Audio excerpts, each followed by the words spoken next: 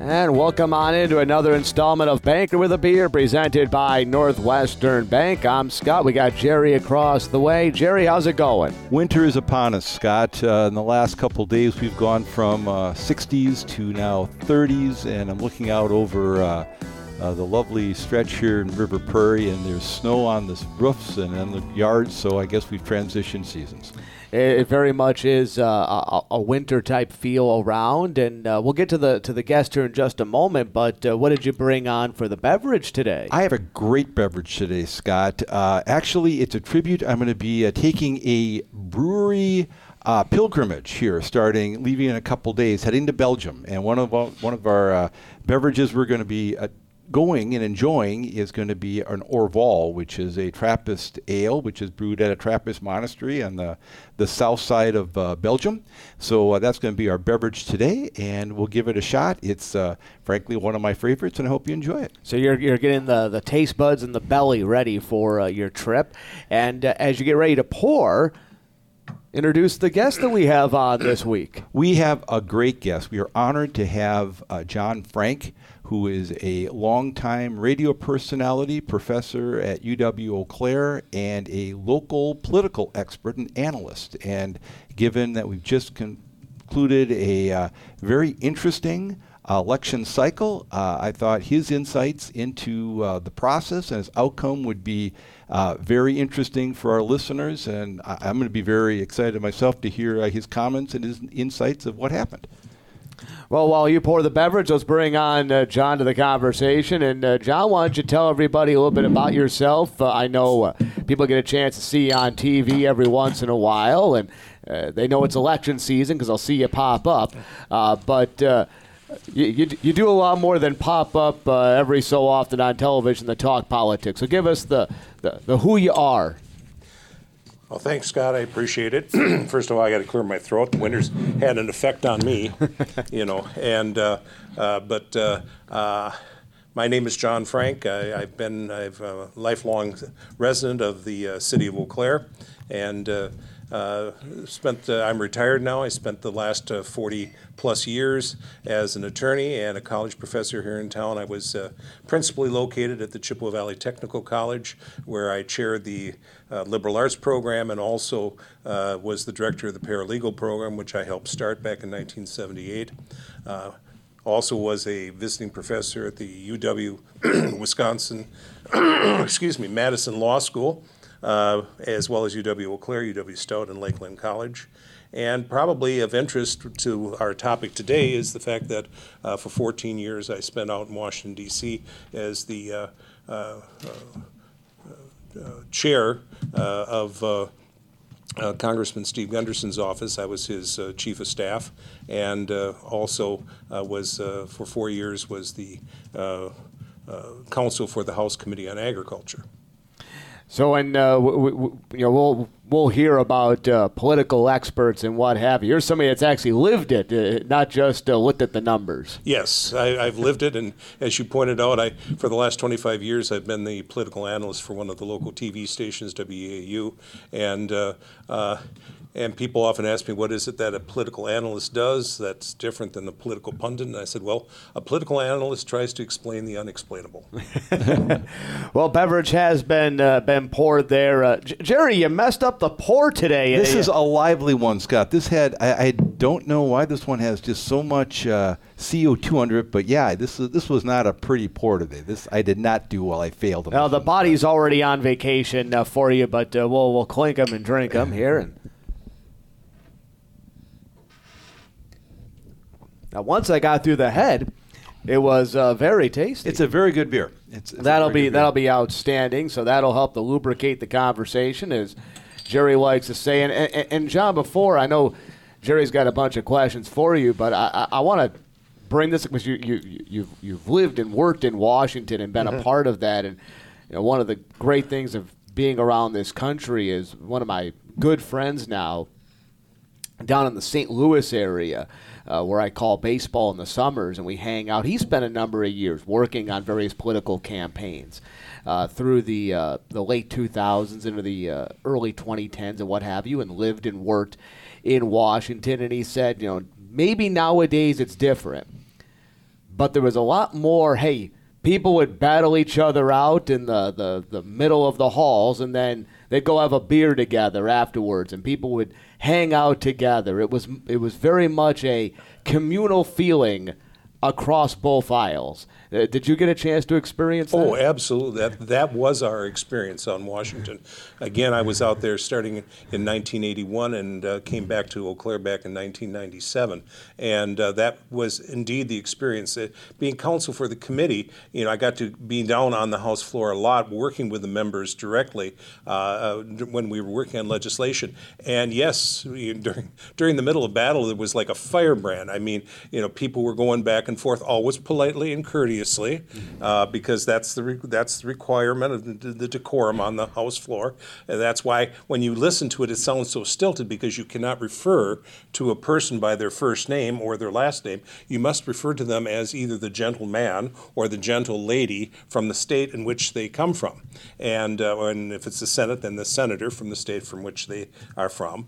And the reason for that is because they want it to be very cordial and going on, even though you're in the heat of battle. And yes, you would go back and forth, and then afterwards you'd go out and have dinner together, because you realized that this was democracy at work, and you're going to have winners and you're going to have losers. And yes, you may have got me this time, but maybe next time it's going to be my turn. Well, given that background, I think you're probably as well qualified as anybody in western Wisconsin, frankly, to kind of give an insight of what happened with this last election. I think we entered the season with this idea that historically the party out of power gained seats. There was a lot of optimism on the side of the Republicans that there was going to be this red wave and then maybe a red ripple and maybe not so much. And again, this is an apolitical show, but from your perspective, John, what happened? And I'm glad you mentioned, Jerry, that it's an apolitical show, because that's what I've done for 25 years on the TV station. I try to call it down the middle. I don't try to favor one side or the other side. One of the best stories I had was back in 2004 during the presidential election, the second time that George Bush was running for president. Pat Kreitlow, who was the anchor at the time, warned me after the second presidential debate. He says, John, we got to do something. We have to take up a couple of phone calls we had after your analysis after the first debate. He said, we had a couple of telephone calls, and of course I didn't know what he was talking about. And he says, so when we go on camera and analyze, he says, give me just a few seconds to do that. So we went on camera, and he says, and now here's our political analyst, John Frank, and he will talk a little bit about the second debate. But before we do that, John, he says, we had a couple of telephone calls. And he looked at me, and of course I've got the deer in the headlights look, into the camera. And he says, well, about 5 minutes off, we were off the air. We got a telephone call saying, I don't know why you let that John Frank do the political analysis. He's the worst conservative I've ever heard. And then he says, about 10 minutes later, we had another telephone call, and the person at that end said, I don't know why you let that John Frank do the political analysis. He's the worst liberal I've ever heard. And Judy Clark looked over and says, that tells us you're exactly where we need you to be. Perfect. So what I do is just going to be pure numbers analysis, not one side or the other, not being critical of one party or one candidate or the other. I think what will help us to understand what happened here is to look at it from a timeline perspective. I'm going to go back to about 6 months prior to the election, back to about March and April, and just take a look and watch what happened over that period of time and what influenced the changes in the polls and some of the pundits' predictions. Eventually, they ended up where they started out, and of course, most of them were wrong. But I think it's helpful. And I think one of the things in your question that's very instructive is you said, the party out of power in a midterm election, that is the election between the two elections the president is elected and or reelected, the midterm election in the middle of the president's term, generally the president's party loses seats both in the House and the Senate. On average, if you look past since 1948 and Harry Truman, on average they lose about 25 seats in the House and they lose about 3 seats in the Senate. And so, you have to understand political pundits are, like most human beings, creatures of habit, and as a result, they have a tendency to believe that history is going to repeat itself. And so that's where they started from back in March and April. They started from the position, number one, that historically, the president's party, this time would be the Democrats, is going to lose seats. And then what happened was they had that one little cluster of thought, and then they looked at the polls and saw that President Biden's approval rating was in the high 30s, low 40s, which is pretty low, even for the first midterm. And they looked at that, and then they also said, well, this is a midterm election, and that means that younger voters generally don't come out in as large numbers. And so they added those three things together to form, as we all know that great movie, The Perfect Storm. And therefore they started saying, well, this is not going to be just a normal election. This is not just going to be a normal election where they lose 25, and 3. It's probably going to be a little bit more than that. Well, John, I might even add one more item to that. Maybe I'm getting ahead of you, but then as the economy started to deteriorate, well, then there's another, my understanding, kind of an axiom where, when it all comes down to it, people will vote their pocketbook, and if they consider their pocketbook threatened by the current administration, they vote to take them out. Absolutely. And of course, that goes back to the classic Ronald Reagan question when he was running against Jimmy Carter: are you better off now than you were 4 years ago? Right. In this case, are you better off now than you were 2 years ago? And so, yes, that adds to it, and certainly it was part of it. And so that's what led them to believe that this was going to be a big red wave back in March and April. Now, what happened was in May and then in June, we started hearing first in May a rumor and then in June a confirmation that the Supreme Court was going to overturn the Roe versus Wade decision in Dobbs. And Jerry, you and I serve on a committee, and that rumor came from the Washington Post, came out a day after that, before our committee met, and somebody asked me at that committee meeting, what does all this mean? I said the election just changed, and it changed dramatically. And when that became not just a rumor but a finality, then all of a sudden you saw it swing back, saying, oh, okay, maybe this isn't going to be a huge tsunami. Maybe it's just going to be an average red wave. And then in July and August, excuse me again, winter is getting to me. In July and August, when we looked at the primary elections, suddenly you saw there was just a large number of Republicans who were showing up to vote in the primary elections. There were a number of people voting in Republicans. The Republican part of the primary election was much larger than the Democrats. So they were emboldened by that, so it swung back to say, well, maybe this is going to be more than just a red wave. And then on top of that, you came to September, where the polls are starting to show that Republicans were very enthusiastic. And finally, in October, all of a sudden the Democrats caught up in enthusiasm, but most of the pundits said, well, that's a little bit too little too late. And so that's why you saw the pundits predicting that this was going to be at least an average red wave, and maybe more than that. Now, historically, John, there was always an incentive, or not an incentive, but they do polling. And so the polling would say this or that or something else. And in about, I think, well, it must have been with Trump's election in 2016, that was probably the first time in a long time where, the pollings, had, a certain outcome kind of predestined. And it was, if you look at politics as being theater, it was wonderful theater to see literally the pundits on television kind of crump as they're seeing these numbers come in and say, this isn't supposed to happen. Mm-hmm. This wasn't have to be. So it really discredited a lot of this polling that had been done. And since then, especially when there are issues with privacy that are coming out, and people, I can't imagine, how many phone calls I get received at home or on my cell phone, and everyone else, some I'm guessing are from polling agencies that most of them probably are never picked up. Can you get even a good feel today for a poll if so many people are even opting out of sharing their opinion one way or the other? Well, Jerry, you've really pinpointed a major problem with polling, and that is, you have a number of people who don't want to share, and the second part of that is a poll is only as good as the truthfulness of the person who's polled, and there are a lot of people who you didn't only see this in 2016, but you also saw it in 2008 when Barack Obama was running for president. A lot of people, the poll showed him he eventually, of course, won and won significantly, but the poll showed him winning by a much more significant margin than that. Well, that's because sometimes people simply don't want, they're concerned because They think the pollster knows who they are, and so they may not always tell the truth about things. And I think that was the case that you had both in the Trump election and the Obama election. And so you have to be careful with polls because they're only as good as the questions that are asked and the responses of the people that come in. The other thing about polls is you always have to remember it's a snapshot in time. And by the time you're looking at it, it's already ancient history because it's at least 2 to 3 days old. And so it's what was the thinking, if it was legitimate, 2 or 3 days ago. And so you have to be careful. And that's why I don't go an awful lot like polls. And that's why, again, Jerry, you'll remember when I was asked, to kind of predict the results back about 6, 8 weeks ago on that committee on which we serve.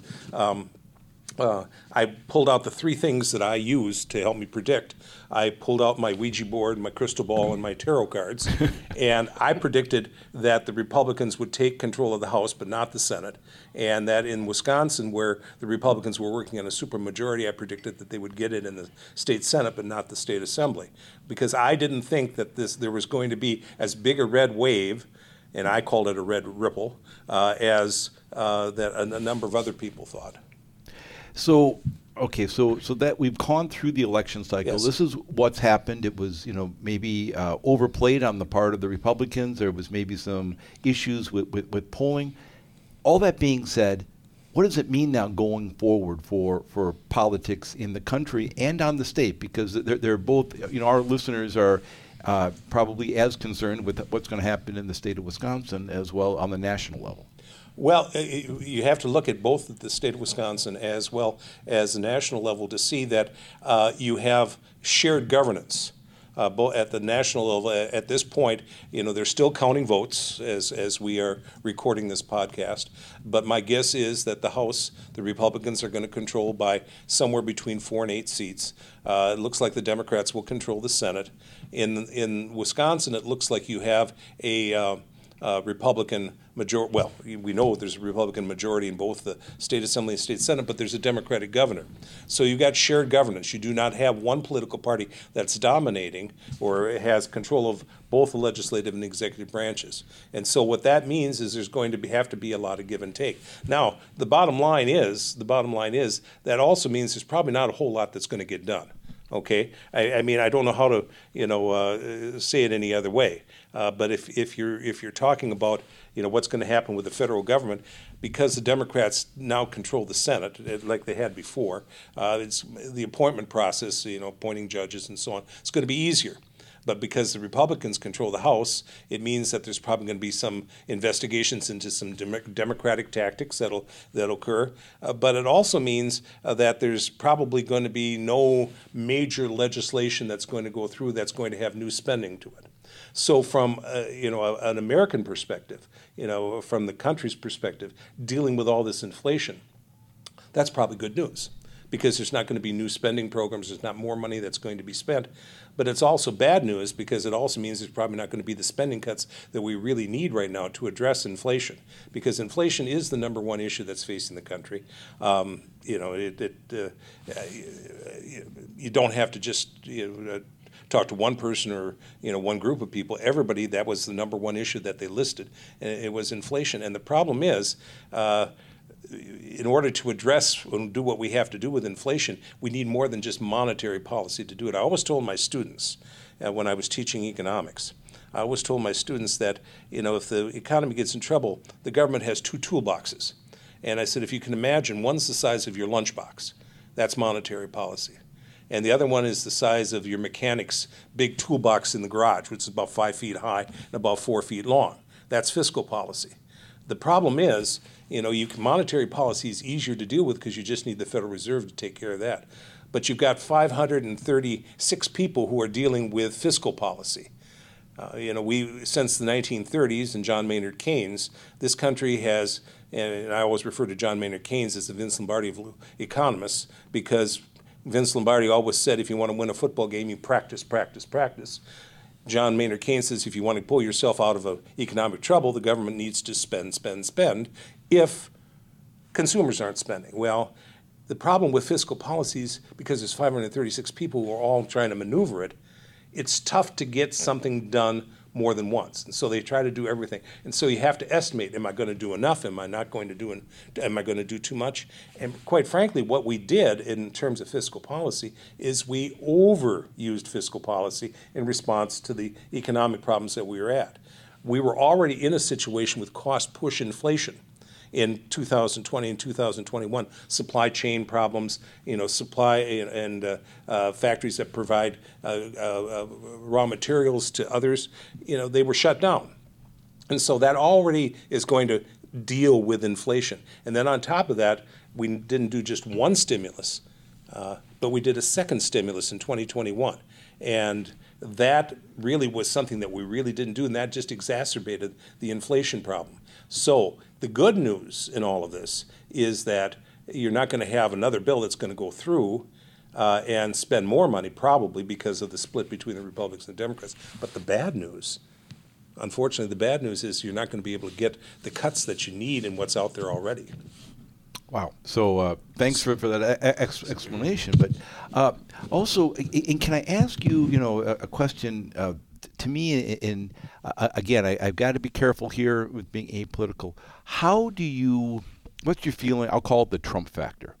I mean, he's the character that Donald Trump plays over elections right now is something quite large, very maybe unique in American politics, where you have this almost cult of personality, where you have this gentleman who's, by his sheer force of will, garners, probably, I don't know, 20 to 30% of the vote. And I'm not sure if that's the case anymore, but just how he weighs into things or doesn't weigh into things seems to swing things at this point. What's your perspective that he will play? He just announced a day or two ago that he's going to be seeking the presidential nomination on the Republican side in 2024. What does that do to politics, between now and the time of the election? Yeah, it's a really good question. And again, being totally apolitical about it and just analyzing the facts of the last election, we talked about what happened. We didn't really go into great detail on why it happened. And there were a number of reasons. There were a number of reasons why what the pundits were predicting didn't happen. You can talk about how the abortion issue was bigger than what people anticipated. You can talk about the fact, particularly on major college campuses, that the younger voters turned out in greater numbers than they didn't on smaller campuses like UW-Eau Claire and Stout, but down Lake and Madison they did. Another reason was that we misread the primaries. A lot of the pundits misread the primaries. The big Republican turnout, by the way, wasn't just Republicans, but it was a lot of Democrats who perceived that a race where there's 3 or 4 people running, that the one that was going to be the weakest was going to be the Trump-endorsed candidate. And so they crossed over and voted for that. That's why there were so many votes in July and August in the Republican primaries, and they crossed over. And they got those people on the ballot.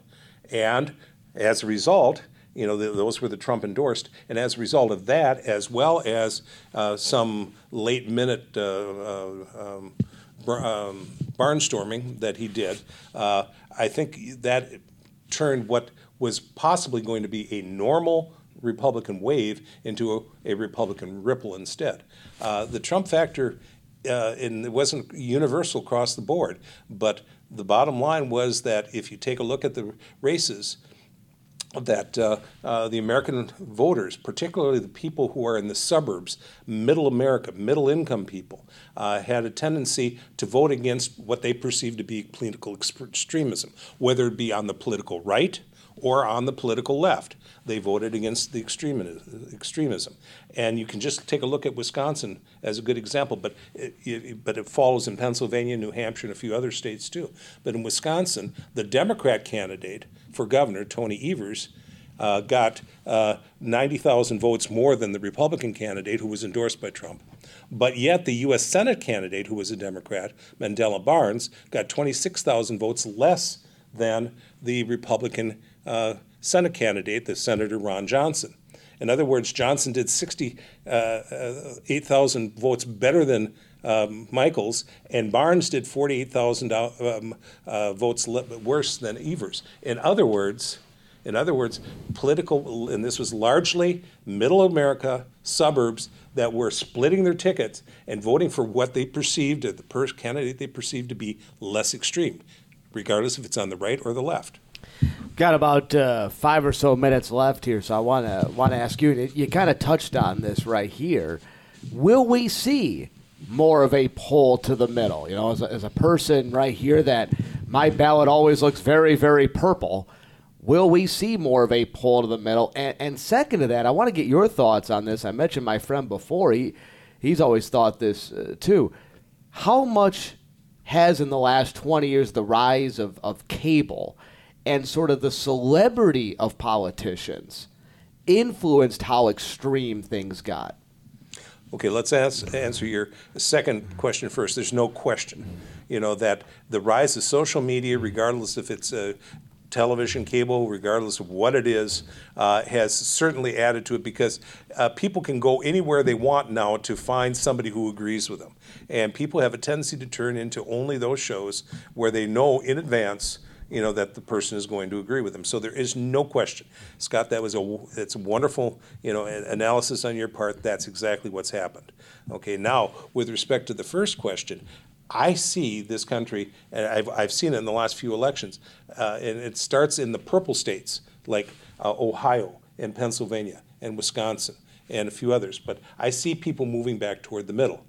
And in fact, it's possible by the time we get to 2024, we may have a third political party in this country that's more directed toward the middle of the road as opposed to the far right or the far left.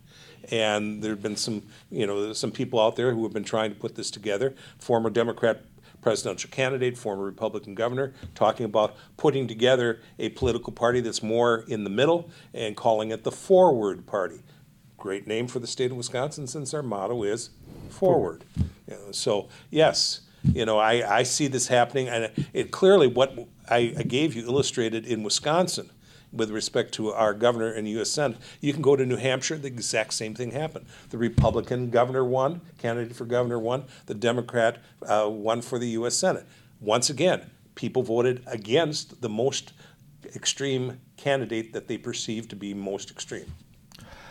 Final question. I know we've got to get wrapped up. This is great. We could go on for hours in this one, John. But question I have for you, and we talked a little bit before the show and a little bit later, was this idea that at one point, like I said, there was this, at least on the floor of the House or on the floor of the Senate, there was this, very strong held beliefs and people. I won't say the theater of politics, but certainly these issues were expressed quite strongly. Yet then afterwards, people would get along and they'd connect.